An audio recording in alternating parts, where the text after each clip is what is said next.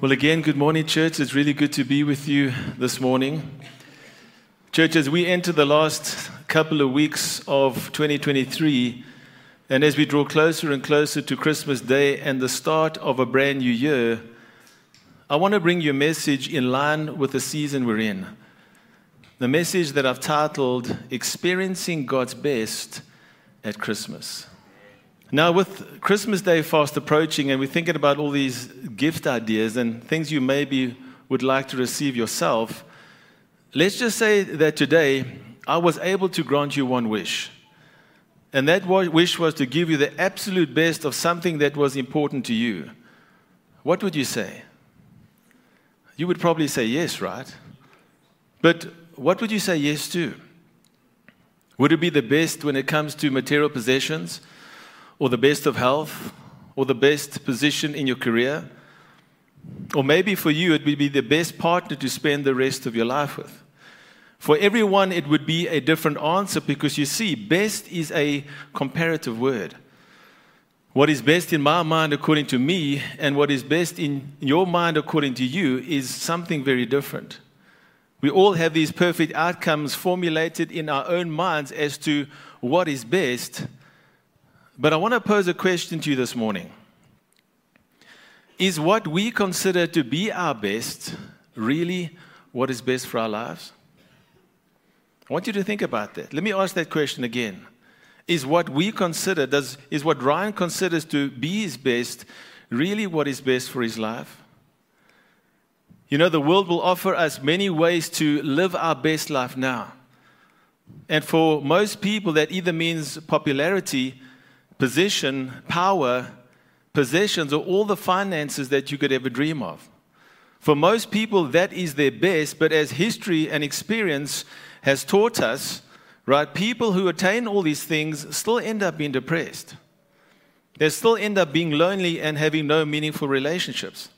They still end up feeling empty on the inside. Their best doesn't bring the best results, so in reality, that cannot be the best, right? Now, obviously, there's a solution to this. Otherwise, we wouldn't be here today. Obviously, there's a solution to our human condition of seeking out the best for ourselves. And can anybody tell me what that is? Yes, it is Jesus. But the answer I'm looking for is to seek out God's best for our lives, which is Jesus. You see, church, the only way past our best that leads us into a mess is to seek out God's best, which actually leads us to being blessed. Can I say that again? The only way past our best that leads us into a mess is to seek out God's best, which actually leads us to being blessed. Which brings us to the main character that we are going to focus on this morning, that being Mary, the mother of Jesus. Go with me to Luke chapter 1, and while you're finding your way there in your Bibles, what we're going to learn about today through the life of Mary is experiencing God's best at Christmas. And I've added the word Christmas not because this only applies to our lives over the Christmas season, but because this is very much part of the Christmas story that leads to the birth of our Savior Jesus and changes the world's calendar from BC to AD. Now, in the story and through the life of Mary, there are three important principles we can learn, especially when it comes to realizing God's best for our lives. For those who like to take notes, number one, realizing God's grace in our lives. That's number one. Number two, responding in faith and obedience. And number three, rejoicing in God and His Word. Did you get that? So let's start with principle number one in experiencing God's best for our lives. Read together with me from Luke chapter 1, verse 26. It says, "In the 6th month, the angel Gabriel was sent from God to a city of Galilee named Nazareth, to a virgin betrothed to a man whose name was Joseph of the house of David. And the virgin's name was Mary. And he came to her and said, 'Greetings, O favored one, the Lord is with you.' But she was greatly troubled at the saying and tried to discern what sort of greeting this might be. And the angel said to her, 'Do not be afraid, Mary, for you have found favor with God. Now, church, do you know what that word favor means? Look at what it means. It's the Greek word charis, and it means grace. It means grace, it means kindness, it means a gift. So the first thing that you and I need to understand is that God's best is anchored in His grace. It is something undeserved, but guess what? Regardless of how undeserved we all are, it is still God's heart to give us His best. How do I know that? Look at Ephesians chapter 2, verses 8 to 9. It says, "For by grace," that same word charis, "for by grace you have been saved through faith. And this is not your own doing, it is the gift of God, not the result of works, so that no one may boast." Faith and grace, they go together. It is a gift from God. Salvation is God's gift, which means that God's best is anchored in His grace. On that note, let me pause for a moment and ask you this question. Do you realize that God wants His best for you? Do you really believe that? This is a very important thing to take a hold of in your life, because if you don't, you're going to continue to seek out your best for your life. Satan will tell you, no, my friend, you don't have to be on the lookout for God's best. You have to do it your way. And you can be like that Frank Sinatra song that goes, "I did it my way." Great old song, church, but listen, my way is not always the best way. And that's why I need God's grace, amen? So I want you to do something practical for me this morning. I want you to say this to your neighbor, and I want you to say this with conviction. Tell your neighbor, look at them in the eye and say, God wants what is best for you. Say it like you mean it. God wants what is best for you. Now, I want you to turn to your other neighbor. And I want you to tell your other neighbor, God wants what is best for me. Make it personal. That's right. Now, you may still be sitting there thinking, but Pastor, how do you know that God wants what is best for me? How can you be so sure? Well, there's many ways that I can show you, but I want you to have a look with me at Titus chapter 2, verse 11. It says, "For the grace of God has appeared, bringing salvation for all people." Do you know what this means, church? The grace of God that has appeared is referring to Jesus. This grace is Jesus. And so get this, God's best for you is Jesus. God's best for you is Jesus coming into this world and bringing you the eternal gift of salvation. It is the greatest gift that we will ever receive, and it will forever settle the argument on whether or not God wants His best for you and me. Amen, somebody. Amazing grace, how sweet the sound that saved a wretch like me.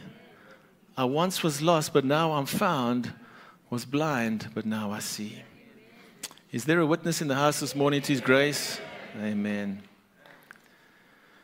So grace is this unmerited favor, this gift from God. But did you know that grace has other applications and implications for our lives as well? Go back to Titus chapter 2. It says in verse 11, let me read that verse again. "For the grace of God has appeared, bringing salvation for all people." And listen to verse 12, "training us to renounce ungodliness and worldly passions, and to live self-controlled, upright and godly lives in the present age." Church, do you realize that your desires and my desires have to be changed by God? I cannot change my own desires. I can try and try and try again in my own strength, but I need God's grace to bring breakthrough. I need God's grace to bring lasting change. And the earlier you and I discover that, the quicker and more regularly we will get on our knees and pray, Lord, I need your grace. Lord, please change my heart. Please change my fleshly desires. That is grace. Training us to renounce ungodliness and worldly passions and to live self-controlled, upright and godly lives in the present age. Are we living in the present age? Amen. You see, without God's grace, I'm going to be self-centered. I'm going to be selfish. I'm going to be ungodly and full of worldly passions, and I'm not going to live uprightly. And once I realize God's grace is from Him and that He wants to give it to me to help me, I will begin to connect the dots that God really wants what is best for me. And that's why you and I need to realize God's grace in our lives. That's why we need to pray for His grace to accomplish that which He has called us to do. You know, church, the uniqueness of Christianity compared to all other religions, do you know what it is? It is the grace of God. With other religions, you need to earn salvation. You need to do it your own way. Only in Christianity will you discover it is of God. It is of God's grace. The Apostle Paul understood this principle, and he said in 1 Corinthians chapter 15, he said, "For I am the least of the apostles, unworthy to be called an apostle because I persecuted the church of God. But by the grace of God, I am what I am. And His grace toward me was not in vain." That's an important part. His grace toward me was not in vain. On the contrary, I worked harder than any of them, though it was not I, but the grace of God that was with me. Is there anyone that says here today, I need this grace with me wherever I go? Amen. We all do, right? Now, I don't want to put a dampener on what I just said, but church, do you know that there are barriers to grace? Do you know that you can stop God's grace from impacting your life? You know what it is? I want to make sure you know what it is before I move on to the next point. Church, here it is. To prevent God's grace in your life, all you have to do is be proud. Because to be proud is to stop the grace of God from entering your life. Can I prove that? Let me show you.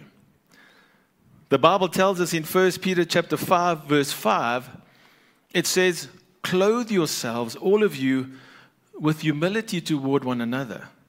Why? For God opposes the proud, but gives grace to the humble. Church, humility is the secret of experiencing God's grace, which is God's best for your life. Humility is so important that Peter says you should clothe yourselves with it. It should be your fashion statement, so to speak. Now, that doesn't mean that you're going to walk around with clothing that says, you know what, humble man walking here or humble woman walking here. No. It means that you are constantly clothed with the awareness of, Lord, I need you. I am dependent upon you, and I can do nothing without you. It means that you are open to correction and you don't get easily offended or agitated by what others say. You're clothed with the awareness of that it's not about me, it's about what the Lord wants to do through me. If you are full of self, always thinking of yourself, always critical of others, judging others, you're not open to feedback, you don't like correction, you're easily offended and hop around from church to church. When you get offended, in all probability, you are full of pride. But the Bible says, let's read it again, "Clothe yourselves, all of you, with humility toward one another. For God opposes the proud, but gives grace to the humble." So church, if you want God's best for your life, number one, you need to realize God's grace in your life, and you need to realize that it is given to the humble. That's the first principle. Principle number two, responding in faith and obedience. Go back to Luke chapter 1 and let's pick it up from verse 31. The angel continues to speak to Mary, and there are 8 things he tells her that's going to happen in the future. 8 things that will change this young woman's life from ordinary to extraordinary, from natural to supernatural. He says to her, and behold, number 1, you will conceive in your womb. In other words, Mary, you're a virgin, but you're going to have a child. Number 2, you are going to bear a son. It's going to be a boy. Number 3, it starts to get a little bit more serious here. You will call his name Jesus. Number 4, he will be great. Number 5, he will be called the Son of the Most High. Number 6, the Lord God will give to him the throne of his father David. Number 7, he will reign over the house of Jacob forever. And number 8, of his kingdom there will be no end. Amen to that, right? And church, when Mary heard this, can you imagine what went through her mind? As scholars will tell us, she was probably only around the age of between 14 and 16 years old. Here was the teenager given the most amazing revelation. This revelation that she will carry the Savior of this world. And let's look at how she initially responds in verse 34. She replies to the angel and says, "How will this be since I am a virgin?" Literally in the Greek Bible, it says, "I have not known a man." How can that be? Well, verse 35 tells us, it says, "And the angel answered her, 'The Holy Spirit will come upon you, and the power of the Most High will overshadow you. Therefore the child to be born will be called Holy, the Son of God.'" The Son of God.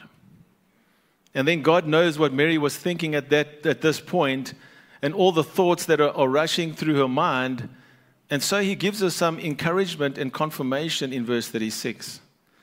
Through the angel, the Lord says to Mary, "And behold, your relative Elizabeth in her old age has also conceived a son. And this is the 6th month with her who was called barren." So in other words, Mary, since Elizabeth is too old to conceive and has always been barren, but is now well on her way in her pregnancy, since that miracle has been made possible by me, Mary, I want you to believe that what I've told you is going to happen through your life is also possible. And he just caps it all off by saying in verse 37, and I want you to highlight, underline, and circle this in your Bible. What does he say? Say it with me. For nothing will be impossible with God. For nothing will be impossible with God. Now at this point, Mary has to make a choice. Right? Mary has to make a choice, as we all do at different junctures and stages of our lives. She either has to trust and obey, or doubt and disobey. She has to respond, and what does she do? She responds with faith and obedience. In verse 38, Mary says, "Behold, I am the servant of the Lord. Let it be to me according to your word." And the angel departed from her. You know, church, it's easy to say, "I have faith to believe for something." I want you to hear what I'm saying. But do you know that if there is no obedience in your life, there is no real faith? You have to respond in faith and obedience. You see, obedience has its foundation because you trust God. Mary hears this amazing statement that nothing is impossible with God. She has faith to believe it, but then knowing that nothing is impossible with God, she proceeds to say, "I am the servant of the Lord. Let it be to me according to your word." Her obedience meets her faith as she submits to the will of her master. Now, who knows that obedience comes at a cost? When Mary said yes to the Lord, "Let it be to me according to your word," she knew that she was risking her own well-being. Back in those days when you were betrothed, it was more significant and binding than what we do in today's culture when we get engaged. Back then, if you were betrothed in the Jewish culture, it was like you were actually married to each other. It wasn't a case of, you know what, let's see how it goes with this engagement, and then maybe at the end we'll get married. No, there was a lot more commitment required from the start, from the couple and from the families, and the only way the betrothal could be broken was to have a divorce. And in the time of the betrothal, which was for about a year or so, you were not able or not allowed to consummate that marriage by having sexual relations with your partner. Now, the same applies today. You are supposed to remain pure until you get married. But what you have to understand here in this context is that when Mary said yes, she was saying yes to a possible divorce. She was saying yes to possibly losing her life because the crime of falling pregnant during the betrothal as a virgin was punishable by death. She was saying yes to being ridiculed, being humiliated, and rejected by society. And so, why did she say yes, you may ask? Because she understood you must respond in faith when God speaks, and to respond in faith is to obey. Hebrews chapter 11 verse 6 tells us that without faith it is impossible to please God. For he who comes to God must believe that he is, and that he is a rewarder of those who diligently seek him. You know, a lot of times, maybe even most of the time, while people do not diligently seek God or have a hunger for God, is because they have been brainwashed and lied to by Satan that God isn't really after our best. That's why most people do not seek after God and obey him. If you had to just ask yourself the question, what is it that God wants me to do? And I know what it is and I'm not obeying it, like living a holy life, asking for forgiveness, overcoming offenses, dealing with porn or substance addictions, or actively working on anger issues. If God is speaking to you about dealing with those issues in your life and you're not operating in obedience, let me tell you, it is probably because you are afraid of what might happen. And you're afraid because it's going to cost you something. And you don't believe that God wants what is best for you, so in turn, you feel it's going to cost you more than you're willing to risk. Am I speaking to someone this morning? But church, let me tell you something. Yes, obedience is costly, but it is more costly not to obey God. Why? Because of one thing, you will not know the blessings you have missed. What am I saying? I'm saying obedience brings blessings. Obedience brings blessings. Blessings to you, blessings to your children, blessings to your family, and blessings to the people around you. And let me tell you one thing, every ministry that has been blessed by God first started from a place of obedience. Disobedience, on the other hand, brings a curse.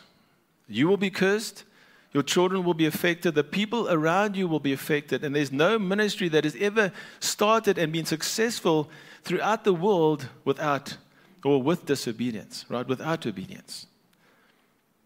And that's why the Bible tells us in Deuteronomy chapter 30, verse 19, I call heaven and earth to witness against you today, that I have set before you life and death, blessing and curse.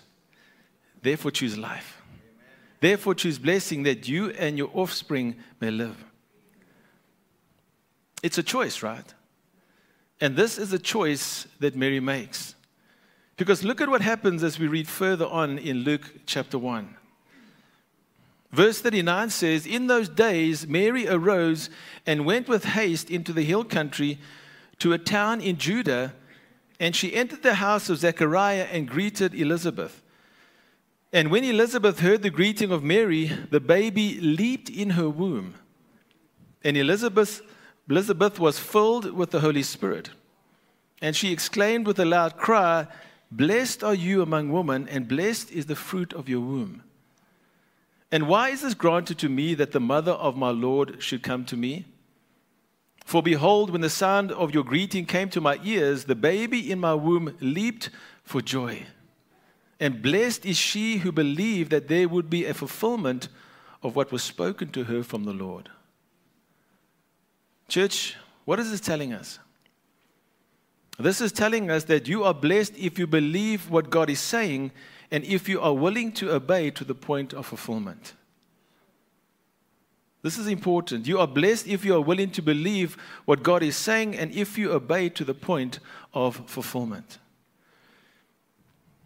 Jesus was preaching one day, and in Luke chapter 11, it says a woman in the crowd called out to him and said, blessed is the mother who gave you birth and nursed you. But Jesus replied, blessed rather are those who hear the word of God and obey, and who do it. You know, church, there is a lot spoken of in Christian circles about grace and salvation. There's a lot spoken of about faith. But very seldom do preachers talk about obedience. But you see, you cannot have one without the other. You cannot have faith without obedience. You cannot have salvation without grace. You cannot have salvation without faith, which means that you cannot have salvation without obedience. They are all intertwined. You see, some people want to go on the angle of it's just grace, grace, and more grace. So I can live any way I want to, and I don't have to do any work for the kingdom of God. And then you have those people where it's all works and no grace.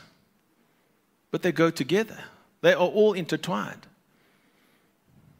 A.W. Tozer put it this way. He said, salvation apart from obedience is unknown in the sacred scriptures. Apart from obedience, there can be no salvation, for salvation without obedience is a self-contradictory impossibility. God wants what is best for you and me. Do you believe that this morning? And that starts by realizing God's grace in our lives, number one, and number two, by responding in faith and obedience. Amen? Let's move on to our last principle in experiencing God's best for our lives. Principle number 3, rejoicing in God and His Word. Now, as we pick it up from verse 46, what we have here at church is the famous Magnificat. Have you heard of that word before? You would have seen it as a bit of a highlight or a headline in your Bible. Magnificat is the Latin word that means to magnify. And so what we have here is Mary worshiping God, praising God, and rejoicing in Him. She is magnifying God. And before we read this Magnificat, what's really interesting to note here is that Mary, even as young as she was, really knew her Bible. Because everything she says is a quotation from the Old Testament. Mary knew her Bible, and this is an important observation for you and me because, church, it's hard for you to know God and to magnify God, right, if you do not study the Word of God. Do you want to experience God's best in your life? Study the Bible, right? Memorize the Scriptures. Get to know God through the Bible. Why? Because that's how we get to know His will for our lives. And how will we obey if we don't know His will? Makes sense, right? Can you remember what Romans chapter 12 verse 2 says? It's a verse that I quoted a few weeks back. What does it say? Do not be conformed to the patterns of this world, but be transformed by the renewal of your mind. Which means you need to change the way you think. Why? That by testing you may discern what is the will of God, what is good and acceptable and perfect. Friends, let me tell you something this morning. Do not deceive yourself into thinking that you can grow spiritually without studying the Bible. Don't deceive yourself into thinking that you can create your own religion or invent God in your own image. Many people, even some Christians, think, you know what, God is like this or God is like that. But it is a product of their own imagination. You must submit the way you think to the Word of God. Because it's not some of God, right? So not some of the Bible and some of motivational books and some of New Age principles and some of ancestral worship and some of Confucius. No, it is all of God. And then you will determine what is good and acceptable and perfect for your life. Amen? Mary had this understanding. She knew God's word. She rejoiced in God's word and in turn rejoiced in Him because of what she knew to be true of God for her own life. So let's close off this morning by reading the Magnificat. I'm not going to have time to go into detail of what she says and how it refers to the Old Testament. But just so you know that as we read this, it reveals Mary's heart and mind that they were saturated with the Word of God. It contains repeated echoes of Hannah's prayers in the book of Samuel and numerous references to the law, the Psalms, and the prophets. The entire passage is a point-by-point reciting of the covenant promises of God. And church, while we read what she says, And even as we go away today and throughout this week, I want you to consider the type of worship that she gives to the Lord. And we need to all ask ourselves, all of us, we need to ask ourselves the question, is this type of worship evident in my life? Because when I consider what God has done for me, His grace, His mercy, His salvation, His hand in my life, His provision, His eternal plan for me, His promises that are yes and amen in Christ Jesus, is my worship an adequate response to what He has done and will continue to do? Let's read this, and then we will close with a song that speaks about God's amazing grace. Mary says, "My soul magnifies the Lord, and my spirit rejoices in God my Savior. For He has looked on the humble estate of His servant. For behold, from now on all generations will call me blessed. For He who is mighty has done great things for me, and holy is His name. And His mercy is for those who fear Him from generation to generation. He has shown strength with His arm. He has scattered the proud in the thoughts of their hearts. He has brought down the mighty from their thrones and exalted those of humble estate. He has filled the hungry with good things, and the rich He has sent away empty. He has helped His servant Israel in remembrance of His mercy, as He spoke to our fathers, to Abraham, and to his offspring forever and ever." Can we give God all the glory for His word this morning, church?